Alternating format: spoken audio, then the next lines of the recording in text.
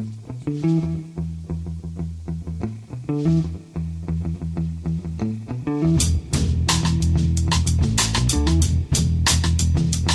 and welcome to The Price of Football, the show that looks at the money behind the beautiful game and is ready to officially acknowledge that the FA Cup is a Mickey Mouse competition.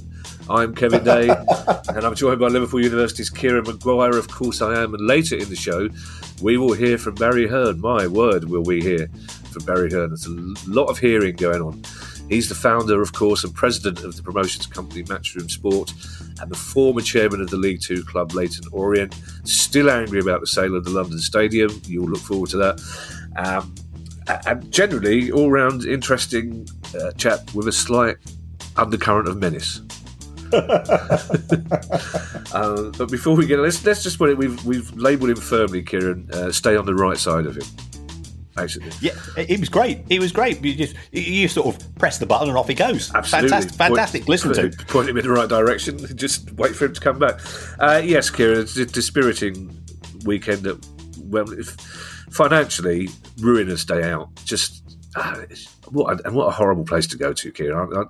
It's because we don't go there every week, every month, every year that you think you look forward to it. You go, we'll go to Wembley, and then you turn up. You're searched 4 times. Your balloons are taken off you. That's just not. I'm sure if we'd gone to the Papa John's final, Kieran, as we were invited to, and we were in Club Wembley, the Royal Box, we'd have thoroughly enjoyed the experience. But as an ordinary fan, it's just an expensive, unpleasant day out, I have to say. Yeah, it's the romance that the media suck up to, because they don't have to go through what we have to do as fans, is simply evaporates. That the fun police are there, within about 2 or 3 miles away from the ground, and it's a dumb place to have it because there's not enough facilities around. Yep. It's not easy to get there from a transportation point of view, as we saw with the Manchester United, with the Manchester City and Liverpool fans the previous day. Ill thought out, ill conceived, ill delivered. And it's now driven by the fact that the FA is desperate to try to recoup as much of the overspend as possible. They were still desperately trying to sell seats 2 days before. Palace fans were getting emails from the club and from the FA offering £550 seats in Club Wembley. It says you'll be with Palace fans and you'll get a free programme. So wow. £550. I want a lot more than a free programme that I'm not going to read on the way home because I'm sulking because we lost, which is part of the problem. If we'd won, Kieran, I wouldn't give a toss about the economics of Wembley. Exactly.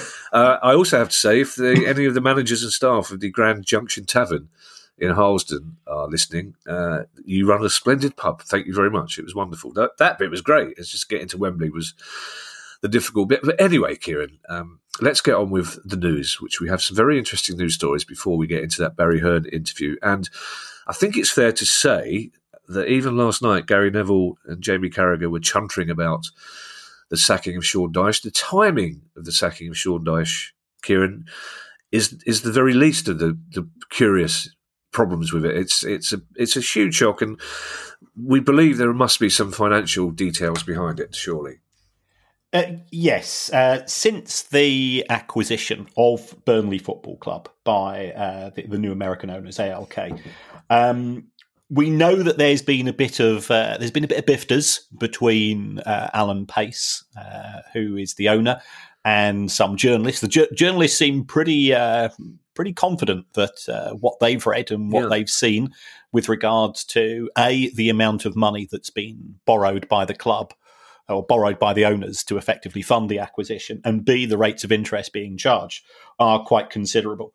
Under Sean Dyche, and I'm a huge Sean Dyche fan because not only I think I find him very personable, not only did the fact that Burnley's league position exceed their wages league position every year, and so they punched above their weights. I think that two days after being sacked, he's at a Clone Roses gig, sort of going baggy. He's gone up in my estimation even more. But there are things to be concerned about in terms of Burnley, because there's only 4 clubs that haven't published their accounts yet, and Burnley are one of them. Now they are okay. They're not due legally until the end of April, but we're only 10 days away. I think those numbers will be will attract a degree of scrutiny that you wouldn't have expected had they continued with Sean Dyche at the helm. Relegation, will it have consequences? That we simply don't know. Again, there have been stories doing the rounds that the previous owners and the previous owners.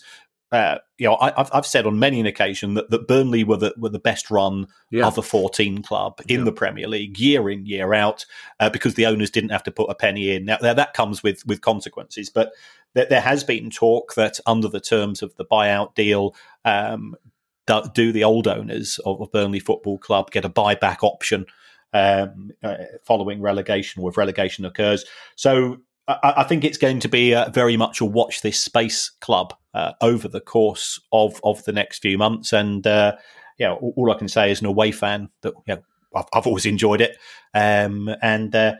Hopefully we'll see some Burnley fans on the 10th of May, because it's not too far from Accrington. Yes, just in we can chew the fat a bit more. We'll talk about the buyback clause in a moment, Kieran, but I'm assuming that sacking Sean Dyche now would have cost them a fair bit of money, wouldn't it? Yes. I mean, there's no doubt that he will have had to be paid up for the remainder of his contract, and rightly so. The contract was signed in good faith. I think if the stories are true, he was well paid at Burnley, because he was very much the leader, the talisman there, who defined the culture of the club in terms of the way it played. So that's why it came as such an unexpected shock. And this buyback clause, it's one of those football rumours that everyone seems to know, and you say to people, well, how do you know that? How can we possibly know what clauses are in this contract? But we all think we do know it. So the trouble is, as Burnley fans are saying, this looks less like a desperate last roll of the dice, as my friend said, to stay in the Premier League, rather than a desperate last roll of the dice to save themselves some money, because they don't have to sell the club back for half of what they paid for it. Well, but we don't know whether they've paid all of the instalments in terms of buying the club. So there are too many unknowns. And to be fair to Alan Pace, he has come out with some comments, but the trouble is, it's one of those things, because we're tending to hear half stories from the club. If you do it that way, it just means, okay, you've told us X, Y, and Z. That means there's 10 things that you've not told us. Transparency, clarity are really useful to put some of these rumours to bed, because we could be talking absolute nonsense, but we're not really getting a steer on this from Burnley. And I think they would benefit, because it would then allow everybody to focus on what's happening on the pitch. And they've got a tough gig, as we know, but it's not an impossible one. Well, to be fair, Kieran, a half-assed grasp of the facts hasn't stopped me hosting this for 2 years. Well, you correct me and tell me the real facts, and then I get disappointed. I think to the logical thing now would be for Sean Dyche to take over at Watford, but as we know, the owners of Watford don't work on any logic or sense, so that probably won't happen. I think something that has happened that is probably to the relief of many people, not less Her Majesty's government. And by the way, if members of Her Majesty's government are listening, they may like to turn off before the Barry Hearn interview. There's he has some surprisingly radical things to say about Boris Johnson, which you're not allowed to applaud guests on podcasts, but there you are. The Ricketts family have pulled out of the running to become Chelsea's new owners. I think from a PR point of view, this is probably a great relief to a lot of people, Kieran, isn't it? Yes, the historic emails that were unearthed from one of the senior members of the Ricketts family didn't present them in a particularly good way, and as I think we discussed this last week, it's one thing to say, when I was young, I was an idiot, and I consider myself to be a more rounded and educated person these days, and that's all part of growth. But when the person who said it was 82, that's not really much of an excuse, is it? So, So yes, and the Ricketts family have been rather coy. That they've said that there were issues, and some of the noises I've heard was that they weren't over keen on the terms in relation to the acquisition.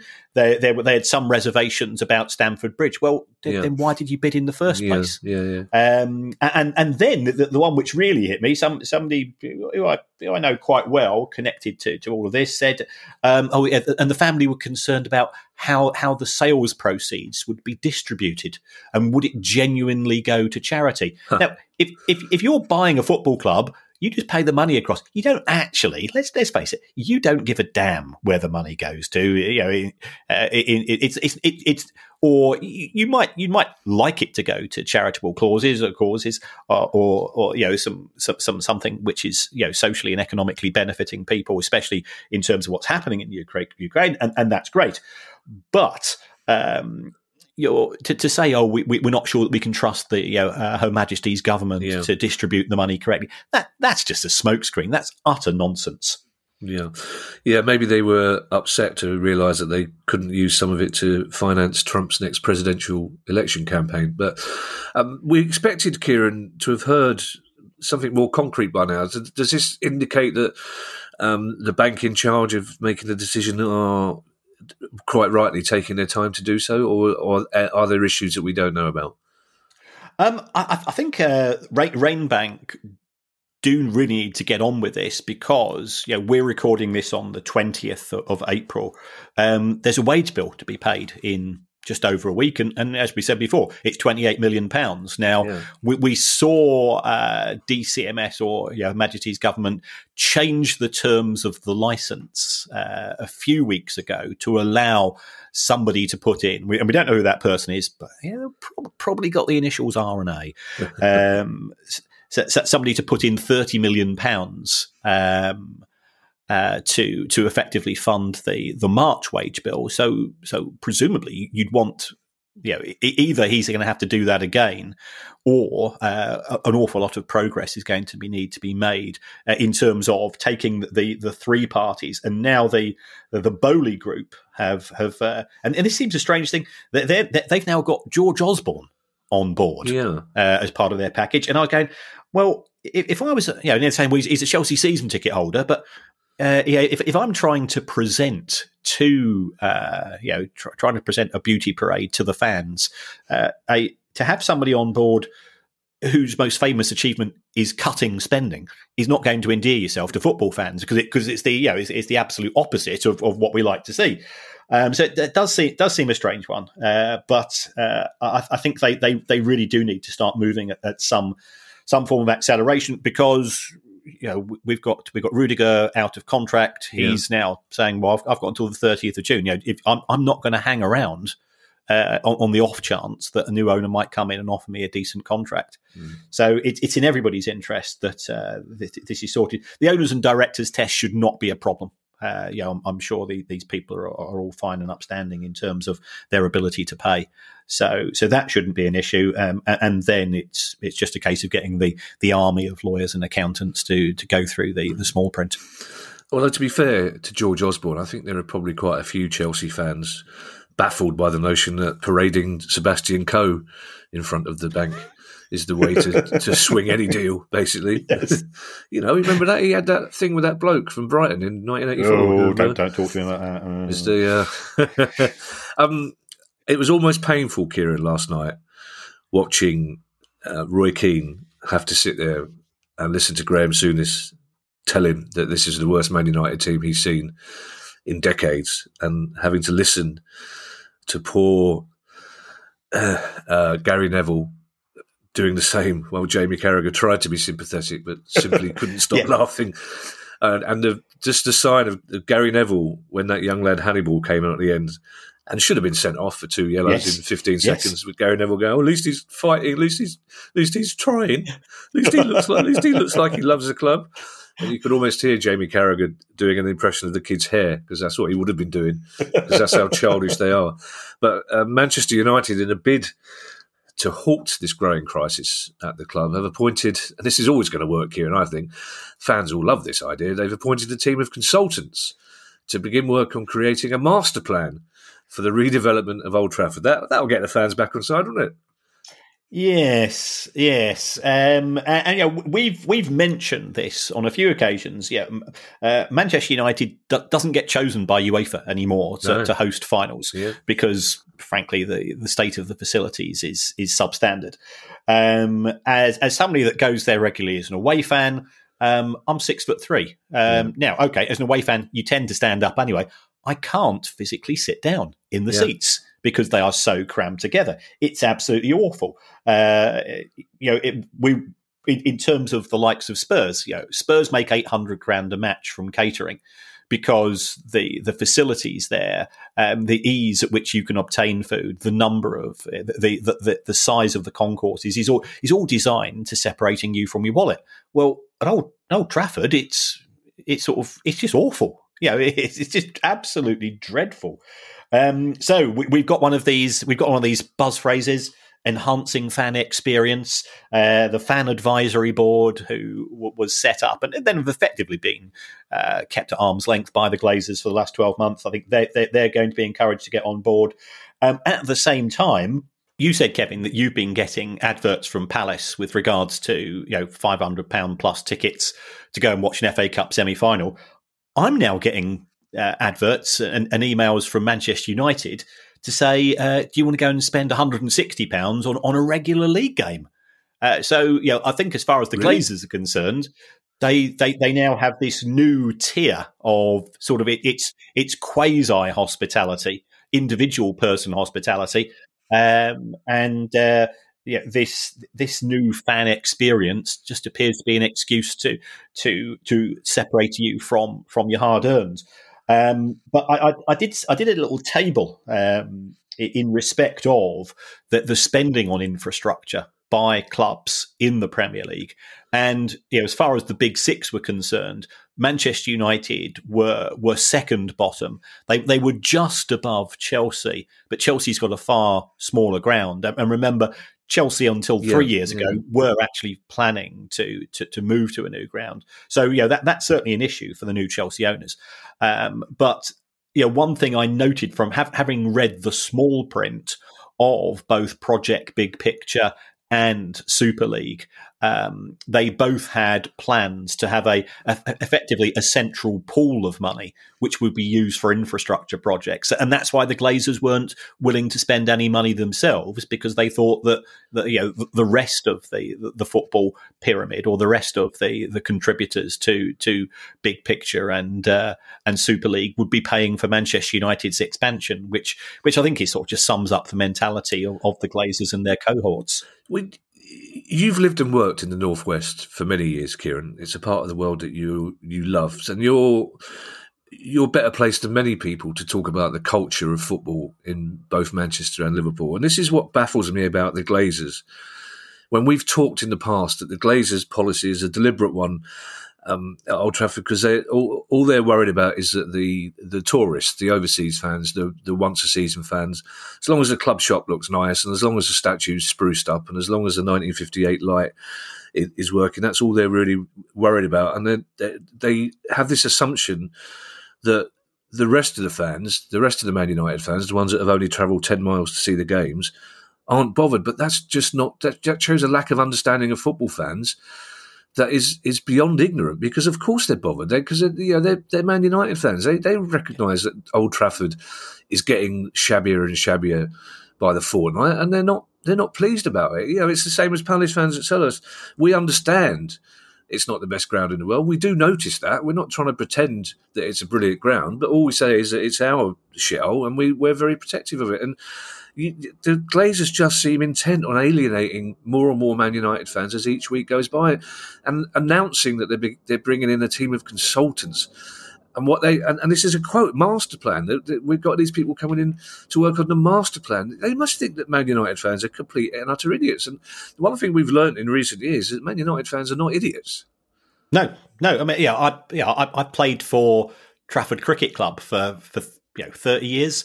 And I was in in a dressing room which was half red, half blue, and we went out as a team, and you can imagine what it was like in that dressing room on match days and so on. But the United fans, all local lads, completely dedicated, as are Palace fans from your area, as are Brighton fans from our. So the local fans do have that extra link to the club, and when I speak to my mates, they're just completely dispirited because they know that they are being patronised and monetised and just used as fodder for the Glazers to do very well out of Manchester United, and the banks as well. Yeah, remember the banks have made out over £800 million in interest charges since Manchester United were acquired by the Glazers in 2005, and that's ridiculous. Yeah.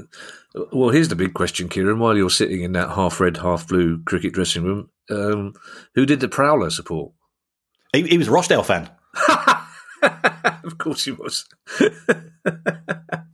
Oh, I'm pleased to find that the Prowler is the one with most credibility out of all of them. And this next story, Kieran, is even worse. And I know Arsenal fans who would agree with me, because Arsenal, again, this is Arsenal have appointed external consultants to help improve the culture at the club. Well, you could try asking some Arsenal fans before you launch on this really expensive project by asking external consultants to help improve the culture at the club. Yes. So this is trying to rediscover the Arsenal way. Jesus Christ. Now, I remember Morris at Derby talking about the Derby way trying to justify when he was sacking managers left, right, and centre. Look where that man's left the club. Yeah. It sounds so consultant. So the organisation is called People Made. It's already started some forums to which Mikel Arteta has taken place, and it's now going to move towards focus groups, meetings, and of course a survey. Of course, yeah, And as far as Arsenal are concerned, they were fantastically successful under Arsene Wenger, and now I think the people at the top feel the club started to lose its identity towards the end of his reign. Now it started to lose football matches. Yeah, that makes the most important thing. As you were saying earlier, your trip to Wembley would have been 1,000 times better, and it would have been one of the greatest days in your life if you'd won. Yeah. But if you lose, then you do look around and you go, well, these seats are awful. The way that we're being treated by the police is appalling. The transport links, the queues is just been ill considered and ill thought out. Winning football matches is a great cure for culture issues and fan experience issues. Yeah, same as West Ham fans who moan about the new stadium until suddenly they're in Europe and they love the new stadium. I think what's the name of this consultant company, Kieran? Did you say? It's called People Made. Right. Well, People Made, if anybody from People Made is listening, what I suggest you do is wait till the next time Arsenal lose and then conduct a survey with Arsenal Fans TV. Because you'll learn all you need to know in a very short space of time. You mentioned Mel Morris in passing there, Kieran, which is something we do every week. And something we do every week recently is take our hat off to Wayne Rooney. And hats off again to Wayne Rooney for his comments about Mel Morris after they were finally and inevitably relegated, asking in public whether Mel Morris was sleeping that night because he shouldn't be after what he did to the club, which is it's brilliant that Wayne Rooney is articulating what everybody feels, because some people, lesser managers, would have just said that's not a football issue. I don't want to talk about that. I just want to talk about the players. But the club seems to have got under his skin to an extent that he's a fan now as well. So I would applaud every word he said. Now, talks are ongoing, Kieran, to end the TV blackout on Saturdays at 3 o'clock, but only for League One and below. And I have to say, Kieran, I'm already slightly baffled by this story because watching the football on Bank Holiday Monday, as I was watching the results come in, they show the goals straight away. Immediately, like a second after they've gone in. So there's this idea that there's actually a blackout for League One and below is a bit of a baffling one for me. Well, historically, there has been a protection order in terms of Saturday 3:00 kickoffs, and the rationale behind that is if for example we had Premier League football games being broadcast live at 3:00 on a Saturday, that's going to impact, first of all, attendances in the lower leagues and the National League, which you can understand. And also, there was a genuine concern in terms of participation in football. Yeah, we all played park football in our time, and I think you and I think we probably played Sunday league football because Saturday after Saturday was always a football day. Yeah. So that was the rationale, and the view these days is that perhaps things have moved on in respect of that. But there doesn't appear to be a lot of pressure from the Premier League or the Championship clubs. But it's interesting. One of the things which came out from the pandemic was that the iFollow service, which it certainly had qualitative challenges when it started up, but we were in a pandemic. It did work for quite a few clubs in the lower leagues, and I think what the clubs in League One and League Two are now considering is, would it be feasible to have streaming using iFollow for away fans? So we've spoken very fondly of clubs such as Plymouth who regardless of where they're playing, because every away trip's a long trip if you're a Plymouth fan, they still turn up in numbers. But would they be able to generate even more interest if they could use iFollow? I think that's something to take into consideration. We're living in a time of high inflation, especially in terms of transport costs, which have just gone through the roof. So that's good from an environmental, from a sustainability point of view. If you could either watch that using iFollow, or the other thing that they're taking into consideration is, would they be able to broadcast the away matches at the home stadium? And again, sort of during the pandemic, I went to one match where I was able to go to Brighton Stadium, and we watched a match in one of the lounges, and it was great, and it makes money for the club, so that's something to bear in mind in respect of the League One and League Two clubs. So that's where we appear to be at present. Certainly, I think it's an interesting subject for discussion, and I think individual clubs will start to do some number crunching. That they'll have to get the broadcasters on board with it, but I don't think that Sky would cause too many problems. They can see the benefits, because ultimately it's going to be the Sky cameras that are broadcasting what's shown. Yeah, that hat I took off to Wayne Rooney, I'm putting it back on again so I can take it off to the Middlesbrough fans and the Sunderland fans. Middlesbrough having to travel down to Bournemouth for a lunchtime kickoff on Good Friday, and Sunderland having to travel down to Plymouth for a similar kickoff on Bank Holiday Monday, which is, they're in the same division, so they have to play them, but fair play to them for travelling at an impossible time, because the broadcasters decided they were the games they wanted. And also, Kieran, I would like to say that I didn't play on a Saturday because of my love for Crystal Palace, but basically Saturday was a day that Good Park teams played. So that's why I didn't play on a Saturday. If you were playing, and seriously, if somebody said, he can't come to the game, he's got a game at 3:00 himself, it's like, wow, you're a good player if you were kicking off at 3:00 as well on a Saturday. To no one's surprise, Kieran, and certainly not you, because you've been telling us this for quite some time, it transpires that all 6 English clubs are still part of the Super League project, thanks to a binding contract that they all signed and seem to have forgotten about. Yes, this is rumbling on.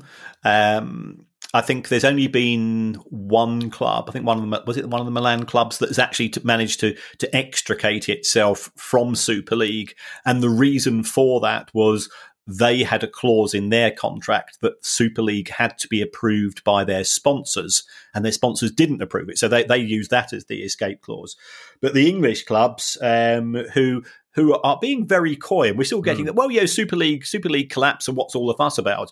I think the fact that they've got the entrails of this contract around their neck still is indicative of just how on board the project they were. That whilst they've all committed to not play in the competition, do they have to give compensation to Juve, Barcelona, and Real Madrid, who are showing no interest in disappearing from this ludicrous plan? And also everybody's saying, "Oh, isn't it good news?" It's not good news, because the Super League clubs have extracted 90% of what they wanted from UEFA in the form of the Swiss-style model. I'd say again, how many people do you know? And again, I've lived my working life in Manchester and Liverpool. I don't know any United fans or Liverpool fans or City fans who say, "Well, what we really want is an extra 2 group games." Which could become an extra 3 group games if it proves to be successful. So there's no consultation with the fans. But if you go to thesuperleague.com, the website of Super League, which is still there, it's still got this quote from Joel Glazer, which says, "This is a new chapter for European football, world-class competition and facilities, and increased financial support for the wider football pyramid." Well, if he thought it then, and he's still being quoted as saying that now, then one can only assume that is what Joel Glazer's view of Super League is, because he's not shown any willingness to distance himself from those comments, and those comments are still on the superleague.com website today. Yeah, you'd think that a man who was boasting about world-class facilities wouldn't also be the man that's appointed a team of consultants to begin work on a master plan for redeveloping Old Trafford. One more story to go, Kieran, before that interview, and it's based in Europe. It's in Italy. 11 Serie A clubs and 59 individuals have been subject to an accounting investigation, which has now come to an end. Yes, this was all to do with price fixing, and in particular, some unusual transfers of players which have taken place in Italy, which eventually involved the financial police deciding to take a closer look. And I think we've mentioned the Arthur and Pjanic swap of 2 moderate players from Barcelona to Juve, which resulted in big profits for both clubs, which just happened to help them in a financial fair play scenario. But so that prompted a much deeper investigation in Italy itself. But the conclusion of the police was everything's above board, nothing to see here, and we can only assume that everybody's happy with what they've seen. Now, Kieran, in one way or another, Barry Hearn has been one of the most influential people in sport in the last 4 decades. He's changed the face of sport promotion. He was a long-term football club owner, and he was a vociferous opponent of the sale of the London Stadium, which was just free of about 38 things I think we ended up talking to him about, or listening to him about, I should say, in this fascinating interview.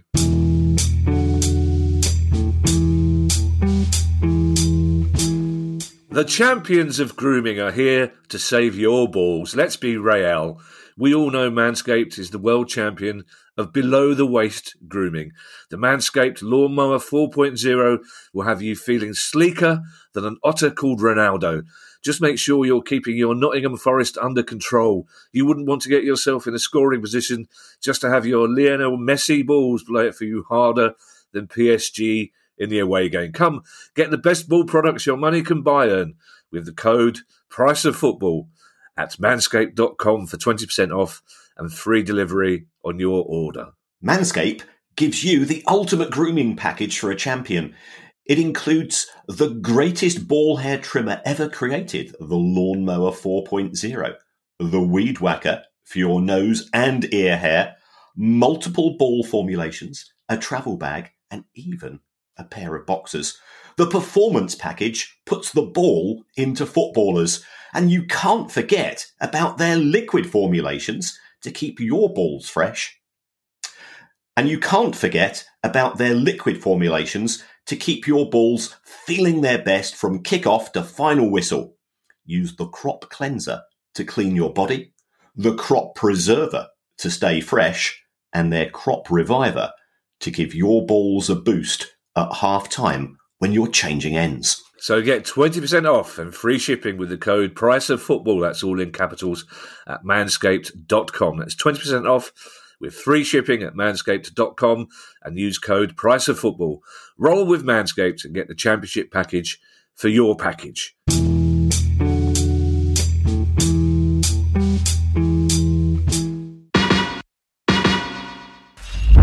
Hi, I'm Steve Lamack, and every week I'm joined by Music Ally's Head of Insight, Stuart Dredge, on The Price of Music, the weekly podcast all about the money behind the music industry. In each episode, we discuss the very latest goings-on in the music business and dig into the finances behind the big stories. So whether you're a music lover who just wants to know more about what really goes on in the industry, or you're an aspiring musician, manager or label owner who wants some inside knowledge on how Spotify's financial model really works, or what the future holds for independent live music venues, this is a show for you. Subscribe to The Price of Music in your podcast app now. See you soon.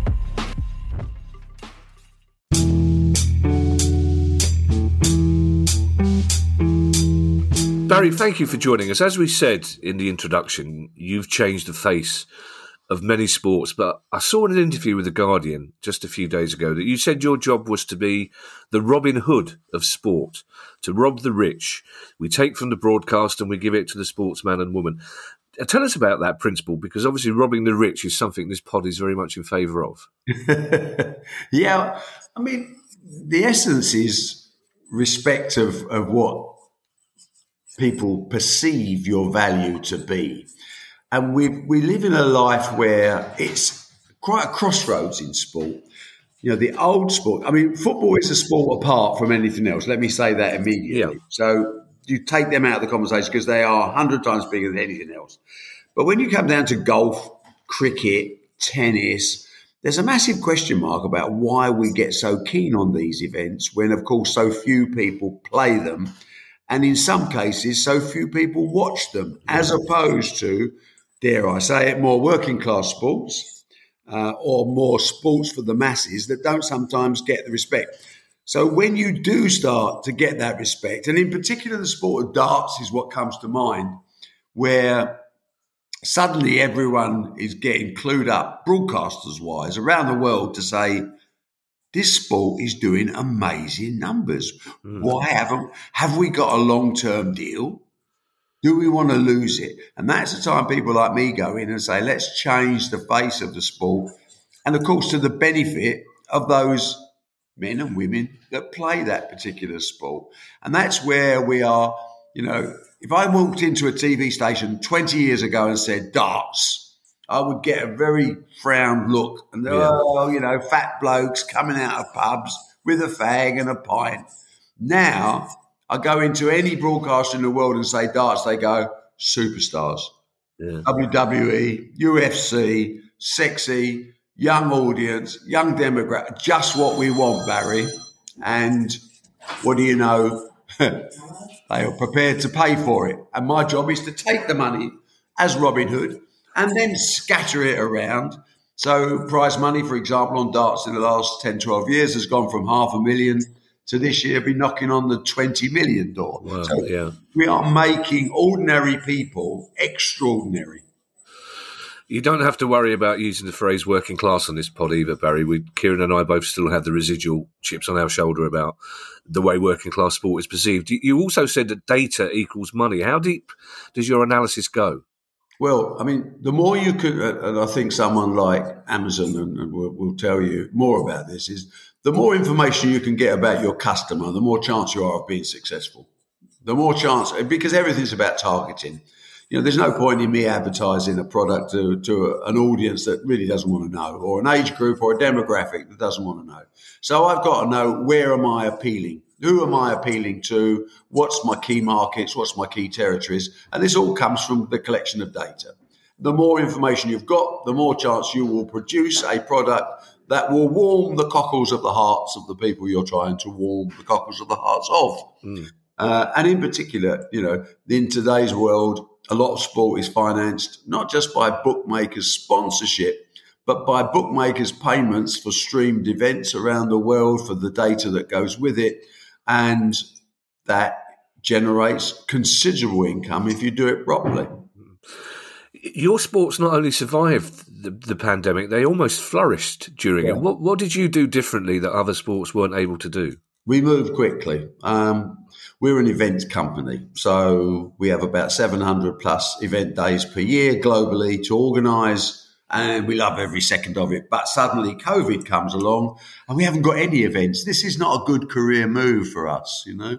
Yeah. So we all sort of sat around in a circle and said, we all held hands and said, take me to the promised land. A lot of sports, when COVID came up, they didn't have the resources. Most sports don't run proper businesses. They're not very good, frankly. So they put their head in the sand and said, wake me up when it's over. What we did was said, I smell an opportunity. And the opportunity was, yes, we can't have crowds, but it doesn't stop us doing massive number of events behind closed doors, which we can sell at a premium to broadcasters because guess what? They haven't got very much live sport on. We can put in some tape noise, try and create a little bit of atmosphere. It is what it is. It's not perfect, but we will entertain the world who are suffering by not having enough sport, live sport to watch, which people so often don't appreciate how beneficial that is to the mental well-being of sports fans. So we actually did more events during COVID than we do normally. And although profit was affected by no gate income, a lot of that was actually made up by increased commercial value to broadcasters and the like. The atmosphere at Dart, it's amazing. And what you notice, especially people of our generation who grew up watching the classics, Eric Bristow, Jockey Wilson, is you actually see a lot of women in the audience now as well, which is brilliant. But how has the marketing of sport changed since you started? And do you approve of people like Paddy Power who are using humour to market sport? Yes. Oh, yes, I do. I mean, I used to hate Paddy Power. In fact, I met Paddy Power himself once and I was going to lamp him, you know, because he's like, you know, I said, you're stealing stuff that belongs to me, you know. But then you sort of sit back and go, do you know what? Irrelevancy is very relevant because it does promote things in a different way and gets a different level of attention. We can't be stuck in the old-fashioned ways of, you know, look, when I was promoting boxing, I used to spend a considerable part of some evenings and early mornings sticking up posters outside Whitechapel tube station. Now, today, fast track to today, we don't even produce a poster today because it's all done by social media. Yeah. But, you know, gone are the days of me saying to someone else, or you've just plastered your poster on top of my plaster and all bets would be off, you know. So it's a different world and we have to work on the base of a different world. We have to understand the world we're working in. It's not. And the old guard, frankly, are dead in the market because they won't appeal. And, you know, it's interesting watching some sports try and catch up. The 100 cricket, for example, you know, they're trying to do something there. Racing's had a few ups and downs and looking to try and get more live crowds in. I welcome all of this and I think we should embrace it. So when we talk about getting a market, it's the same rules apply. It's just interpreted in a different way through a different medium. Is there still an old guard then in boxing, snooker and darts? So there's still a residual... Oh, yeah, there's about 500 people that would go to every show no matter what. Right. And most of them have got, most of them have probably had a little bit of boxing in their life. They're very set in their ways. They love the traditional left jab. But then that bores me absolutely shitless, you know. We like a tear-up. We like entertainment, I'm afraid to say. And it's a bit more the UFC model, which has put boxing to shame up to a few years ago before Eddie and his team got involved and decided to save the sport of boxing. Yeah. Take it away from the traditional players like me, Frank Warren, Bob Arum, Don King. These are we're all yesterday people. We can try our best to try and pretend we can play the game of today, but actually it's a fraud. We can't because we don't understand it and we don't relate. Yeah. So you put that to one side and you say there's a new market out there, and the new market is the social media whiz kids. I mean, look at some of the fights they've had, which are not very good fights, but they attract a huge amount of attention. UFC has been a massive success at the expense of boxing. But boxing's coming back now. It's becoming sexy. It's becoming very wide. And, you've got big fights coming up, Tyson Fury, Dylan White, AJ and Usyk. That are global events. And that's a different level. And that brings in a different amount of money as well. So you've got to embrace the future. You can't just, that's how we always done it in the past. It's such a sad routine to listen to. Yeah. And it's just they are totally irrelevant. I love that. That phrase, he likes a traditional left jab, is now going to be my favourite euphemism for the next few weeks. It's interesting as well how Sky, that Tyson Fury fight, you can't ignore the fact that's happening because every 3 seconds, Sky it's on BT, not Sky. But BT, yes. But the fact is, it's a massive occasion, you see. Of course it is. And it may very well be a very good fight. I'm looking forward to watching it myself. Yeah. I'm a fight fan.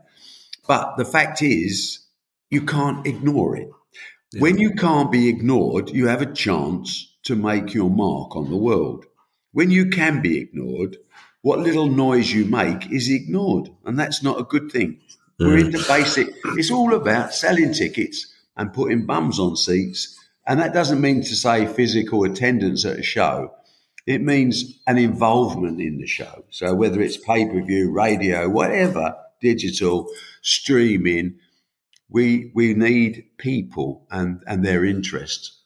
Yeah, I hope nobody from BT's listened to this because they spent all that money and I still think it's on Sky. That's a terrible it is effectively on the Sky platform. There's your excuse. BT straddle the Sky platform as part of their pay-per-view involvement and Sky, of course, hilariously make money out of BT pay-per-views. How funny is that? But there's no escaping. The Murdoch is there and the Murdoch's got you. And they've spent billions on their software, their hardware, their structures, and they've made their investment and they're getting paid for it. And that's the essence of business. If you don't make, by the way, profit is so important, and yet it can be so often a dirty word. What we found out during COVID was because we're a profitable company and because we run a proper business, we have reserves, things called reserves, real stuff. And that meant we didn't have to reduce prize money to anybody throughout the whole of COVID. That meant we could still carry on doing events and give people a living. But it's only possible if you run a business with profit in mind because you have to create sustainability. And a lot of people, as was exposed during COVID at various levels, weren't running businesses that had sustainability. So it's just a message from an old chartered accountant. Pay attention to the basic principles in life and you'll do well, my boy. Well, talking of old accountants, I'd like to bring Kieran in on that, Kieran, because the idea of a football club being run for profit is not something that has occurred to many of them, has it? Well, it hasn't. But again, I'd agree totally with what Barry says, that there's no concept of sustainability. And what they do is that they put themselves at a huge amounts of risk pre-COVID, and the industry was in a terrible position to cope with COVID. It muddled its way through. But we've had this saying on the show quite a few times, revenue for show, profit for grow. And that's what you got to do. Yep. You've got to run a proper business in everything you do. But the trouble with football is it runs its own rules. You always think with football there's a disaster waiting around the corner, don't you? For at any club level or any... And of course, when you get around the corner, usually there's someone there to bail you out. And we always say, one day there won't be, but who knows? Football is a one-off exception. But rather than just concentrate on football for making profit, look at all the other sports that have no reserves, no sustainability plans, no disaster scenarios. And they're the ones that are trouble, which is why COVID, there's going to be a massive change in sport, in my view, in the next 10 years. A lot of sports, the youngsters that are coming through today are not going to want to go in the nets, are not going to want to go on the driving range. They're not going to want to spend enough time to be good, because they want faster attention. They want faster entertainment value, if you like. They don't want to pay a price for it, and it will be restricted on social demographic levels and territorial boundaries, north and south as well. Yeah. I'm really concerned on the future of participation in sport, Whereas I think the growth of streaming and the growth of television coverage of sport will grow and grow and grow. But I think there'll be a lot less people playing sport, which is worrying. It is very worrying. It's something we've talked about on the pod a lot. But let's focus on football for the moment, Barry, because you were chairman of Leyton Orient from 1995 to 2014. Yeah. And then you were president for a couple of years. And then you resigned over the behaviour of the new owner, Francesco Becchetti. What happened there? Well, he was useless. I mean, it was so annoying because, and I think probably I felt guilty as well. When you have a football club, it takes you a long time to realise you're not really the owner. You're really only the custodian. Yeah. So you have a duty to make sure its welfare is protected. In my view, I needed to get out because after 19 years, I was going mental in football. Desperately wanted to be successful, and I realised the only way I could be successful was to risk my family's financial welfare, which I wasn't prepared to do. So I found this, I have to say, quite crazy Italian billionaire, not necessarily my favourite type of person, to be honest. I had to be restrained a few times during negotiations, but eventually he did convince me that he was going to put enough money into Leyton Orient. And fans only want money. They don't, they love you when it's good. They hate you when it's bad. But they basically don't really care about the financial stability of the club, for the most part, generalising again. And Becchetti was going to put in enough money to take us to the promised land of wherever we wanted to go. And indeed he did put in a significant amount of money. We had the highest wage bill of any club in our division, and we promptly got relegated 2 divisions in the next 2 years because he knew nothing about football. That's why he was a strange man. I couldn't understand why someone intelligent enough, presumably to have made a fortune, was so unintelligent that he wanted to lose it equally as fast. One of the questions, Barry, that we are asked on a very regular basis on our pod is about West Ham's deal with the Olympic Stadium. And as of 6 days ago, in an interview you gave to The Sun, you're still not happy about that, are you? Why not? Well, I can't be happy with it because it was complete incompetence on behalf of governments and central administration. We had a massive national asset called the Olympic Stadium. Originally, when it first came up, the Labour Party, through Ken Livingstone and Tessa Jowell, were earmarked that stadium to be stripped down to a 25,000-seater and then given to Leyton Orient as the community club in the spirit of the Olympic dream. I thought that was wonderful. But then some idiot suggested that we should have athletics there as well. And enough about Sebco, because it really drives me mad every time I think about it. Totally irrelevant, of course. Even athletics didn't want it. No one can afford it. It's, unsustainable again, cloud cuckoo land. 1 or 2 meetings a year, a huge amount of work to get the stadium ready. Come on, get a life. But anyway, when they told me that the Olympic Stadium would have to have an athletic stable around it, I was out. I don't dislike my Leyton Orient fans enough to give them football with an athletic stadium in front. And of course, so it proved to be correct. Eventually, they got some sort of seating worked out. But the cost of that stadium has escalated to beyond £700 million. And then suddenly, Boris Johnson and his crew had the great idea of that Premiership football was the only thing that was going to work there. And they then proceeded to virtually give the stadium, a taxpayer's asset, to a commercial entity. And I thought, on a point of principle, I tried to fight it. I spent over £1 million on legal fees. I lost in the end, because I didn't have and by the way, good luck to West Ham and good luck to the fans and good luck to the owners for pulling off the coup of the century. Yeah. But don't ask me as a taxpayer, I make a couple of quid. I do pay a bit of tax. And by the way, I don't pay tax abroad. I pay all my tax in the UK.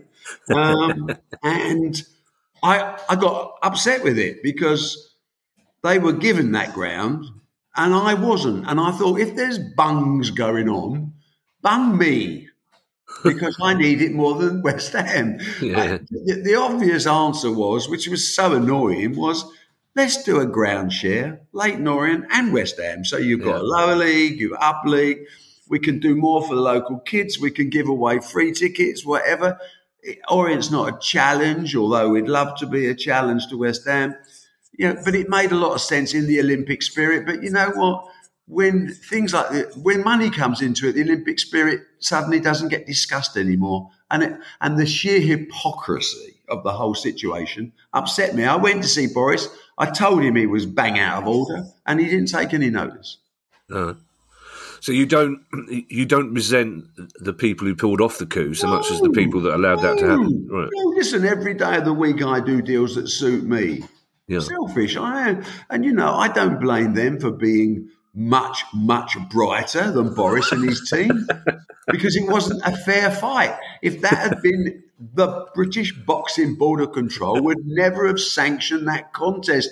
It wasn't fair to put Karen Brady against the LLC. It wasn't. It was horrible. It was a mismatch. It was like, stop the fight, throw the towel. And Boris just wanted to get the problem off his desk. He didn't really care. He didn't care at all. But, hypocrisy is not something that's new to politicians of either side, is it? Yeah. Somebody said at the time that negotiating with Boris about football was like being in a battle of wits with an unarmed man. Well, I said to Boris, if I wanted a conversation about Greek mythology, you would be my chosen friend. But if I wanted a conversation about common sense, I wouldn't even be in the same room. Yeah. And there was talk at the time of maybe allocating the hockey stadium to Orient. Was that ever a goer, or was that just talk? No, I think it was just talk. I think they were just trying to get rid of me. They did a good job on me, really. I mean, I quite enjoyed it. They did a great thing in the House of Lords on the select committee that has no power and it's a total waste of time going. But it was just going through the motions. They'd already decided. So West Ham were allowed to sell their ground. They paid £15 million of the proceeds to the government. Yeah. And that was their only capital contribution to a £700 million stadium. Now, the joke of all this is, of course, that I believe it's illegal under European law anyway for state sponsorship of commercial activities under the competition laws. None of the other Premiership clubs picked this up because West Ham had a massive advantage. Unlike Arsenal, unlike Tottenham, they didn't have to spend hundreds of millions of their own money. They got given it. Yeah. And they also got given a 99-year lease or whatever on a rental deal, which lost money to operate for the operator. So no operator can ever make money out of that stadium. It will be a burden round the taxpayer's neck forever. Yeah. And an escalating burden at that. And as a taxpayer, I object. But my objections were not listened to. Yeah. And did it make life even more difficult for Leyton Orient in terms of competing with... No. That was the one thing that I thought it would originally, and it didn't at all. And that's something that you know more about than me, is the loyalty of football fans knows no barriers, knows no bounds. And actually, in some ways, the club at Leyton Orient actually gathered together more. Okay. In the competition. I thought it would be, look, there's Premiership football a mile away and we're going to lose all the kids because they want to see Manchester United, etc., etc. It didn't actually work like that. Our gates have not suffered.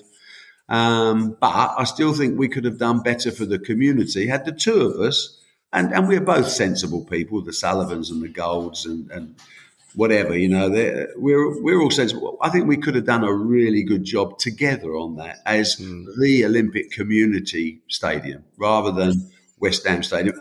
But as I say, you can never. People in life are selfish. They want to do the best deal for themselves, and that's human nature. You can't blame them for that, and I don't blame anyone connected to West Ham, fans or owners. I don't blame them at all. I think it raises a lot of questions on who's running the country, but there we are. That's another point. Don't start us on that. We've only got a few minutes left. Barry, you've used your imagination to change the way that snooker, darts, fishing is branded and broadcasted. Are there similar changes you'd make to football? Not really, no. I think football's a one-off. It is what it is. The only change is I'm desperately disappointed, but not surprised that there's less and less UK ownership of the national game. I think the government really should have, again, I don't want to be too critical all the time of government because it gets a bit boring, but I get bored with seeing politicians want to have their pictures taken with famous people and they're not doing anything about it for the good of the game, whether it's cricket or football or whatever. When I look at football, I think the income levels are selfishly apportioned, and I don't blame, the same as West Ham, I don't blame the Premiership clubs for wanting all the money, because if I was a Premiership club, I probably would as well, but I'm not. So therefore I can be fair. And basically there should be a much better apportionment of money, and it's never going to be achieved unless the government take action and appoint what I believe they should have done years ago, and that's an ombudsman to carry on football. An ombudsman with the power to say to an owner, no, you're not going to be an owner of this football club. The power to say ticket prices are not going to go to that level.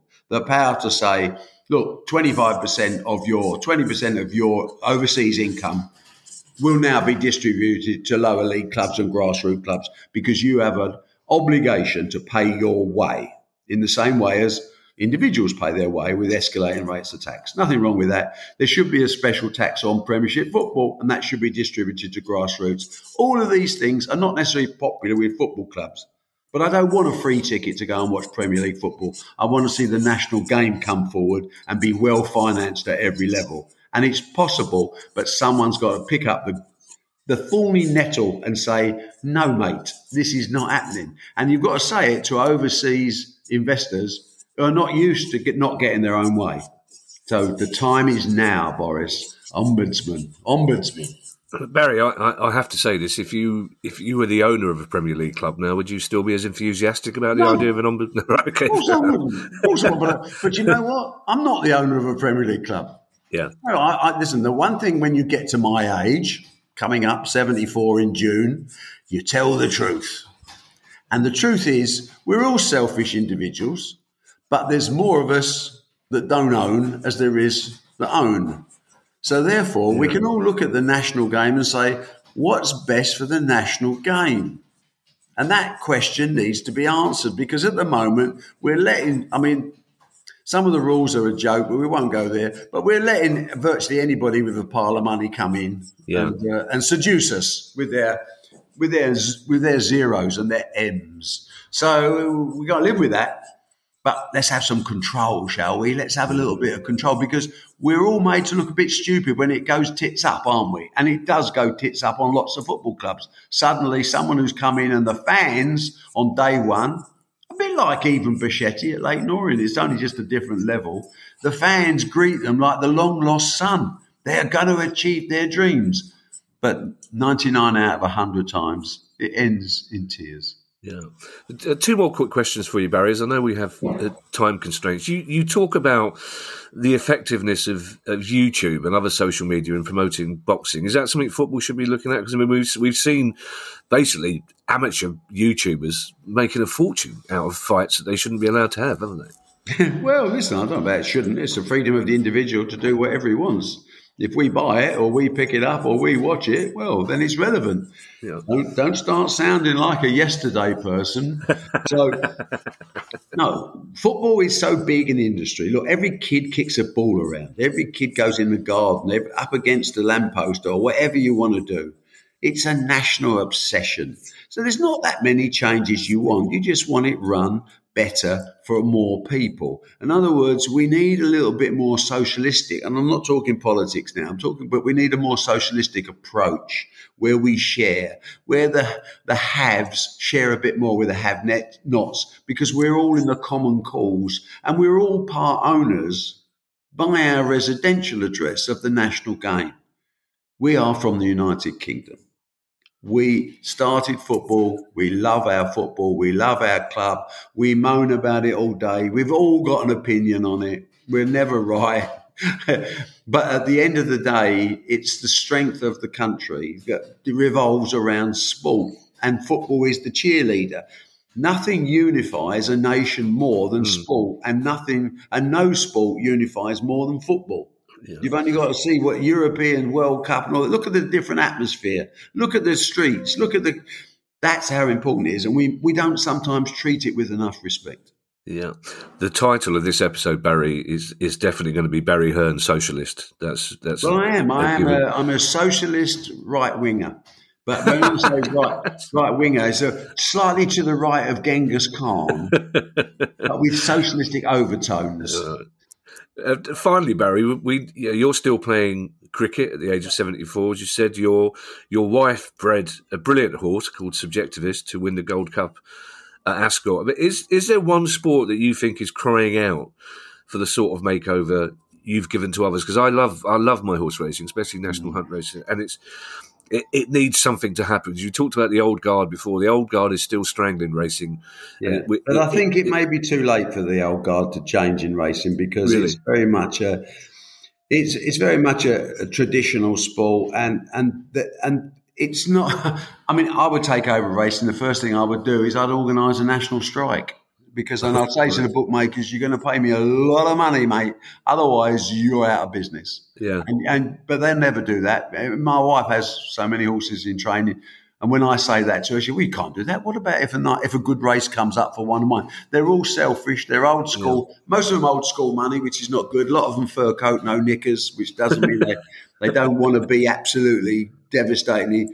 I like a fight, but I do like a fight I can win. I don't think you can beat the traditional side of horse racing, right? And it is a very expensive one to get involved in.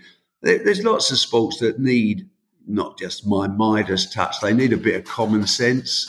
But again, we do live in a world where people dream of gold medals without realising that the person that sacrificed their life to win one now goes hungry, which doesn't seem right to me. Yeah. Barry, it's been an absolute pleasure to talk to you. I wish you well with the book and with all your imaginative efforts with the other sports you're involved with. It's been fantastic. Thank you. I've enjoyed it. Thanks. Good to talk to you, boys.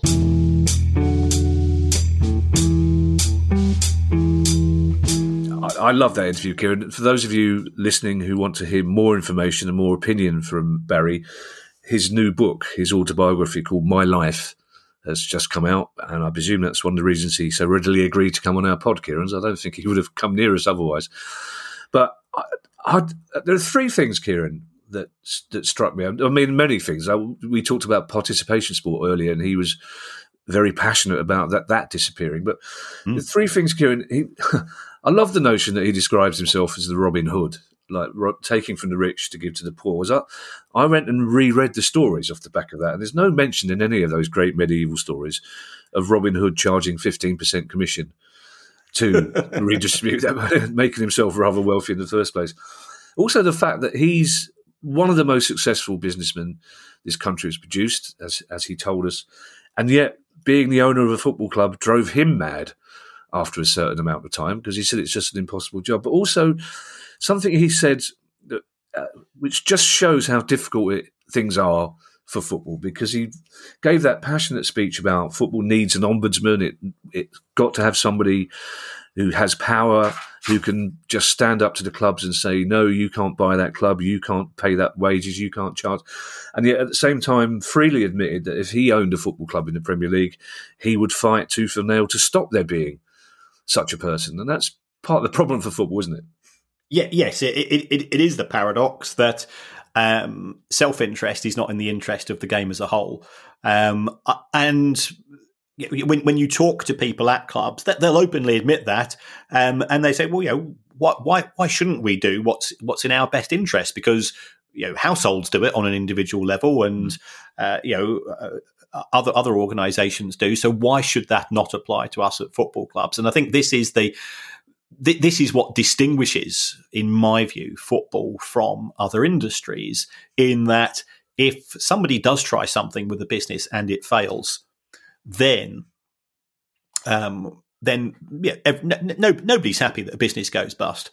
But football is unique because there is no substitute. If Palace go bust, you're not going to pop down to Millwall or Charlton or Brighton.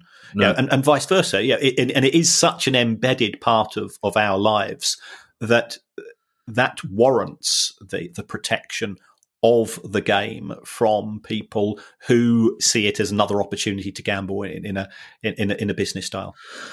I also love his honesty as well when he says he's got nothing against the West Ham trio who got everything out of that deal, because he said it was obvious Boris Johnson was a mug and I wanted to be the one who took advantage. Yeah, which is that's big of you, Barry. Well done. Tickets are now on sale for the second Price of Football live on Tuesday, May the 10th at the Wham Stadium. As I say, some tickets are now on sale because a lot of them have already gone.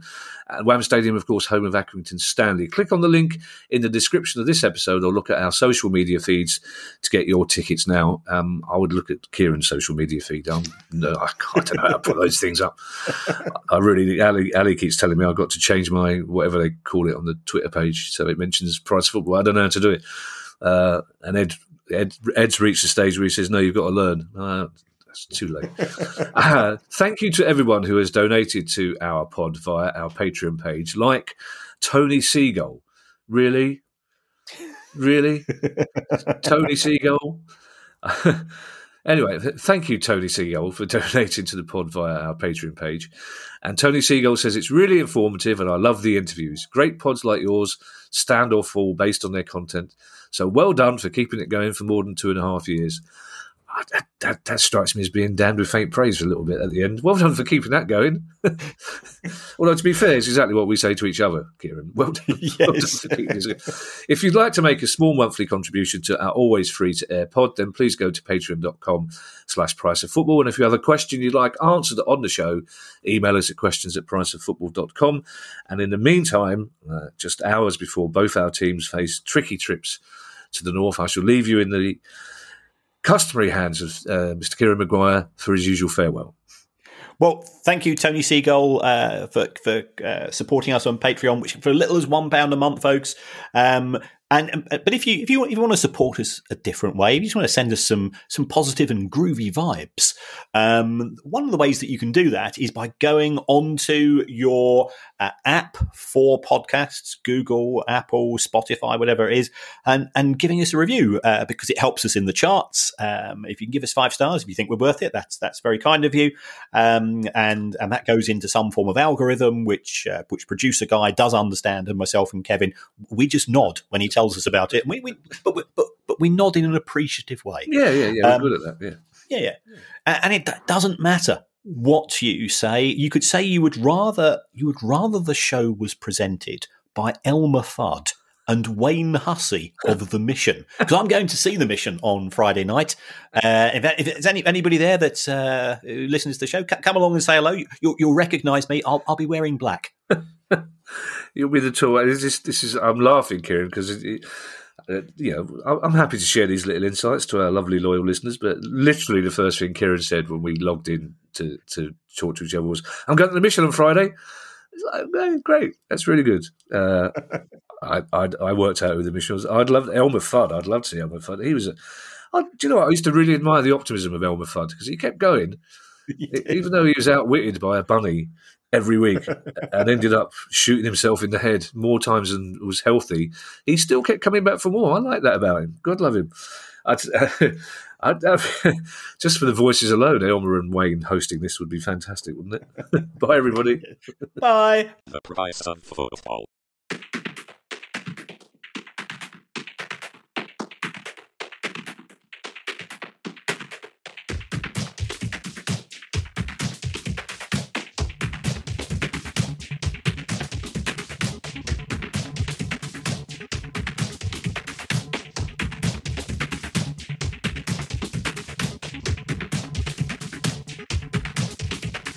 The Price of Football.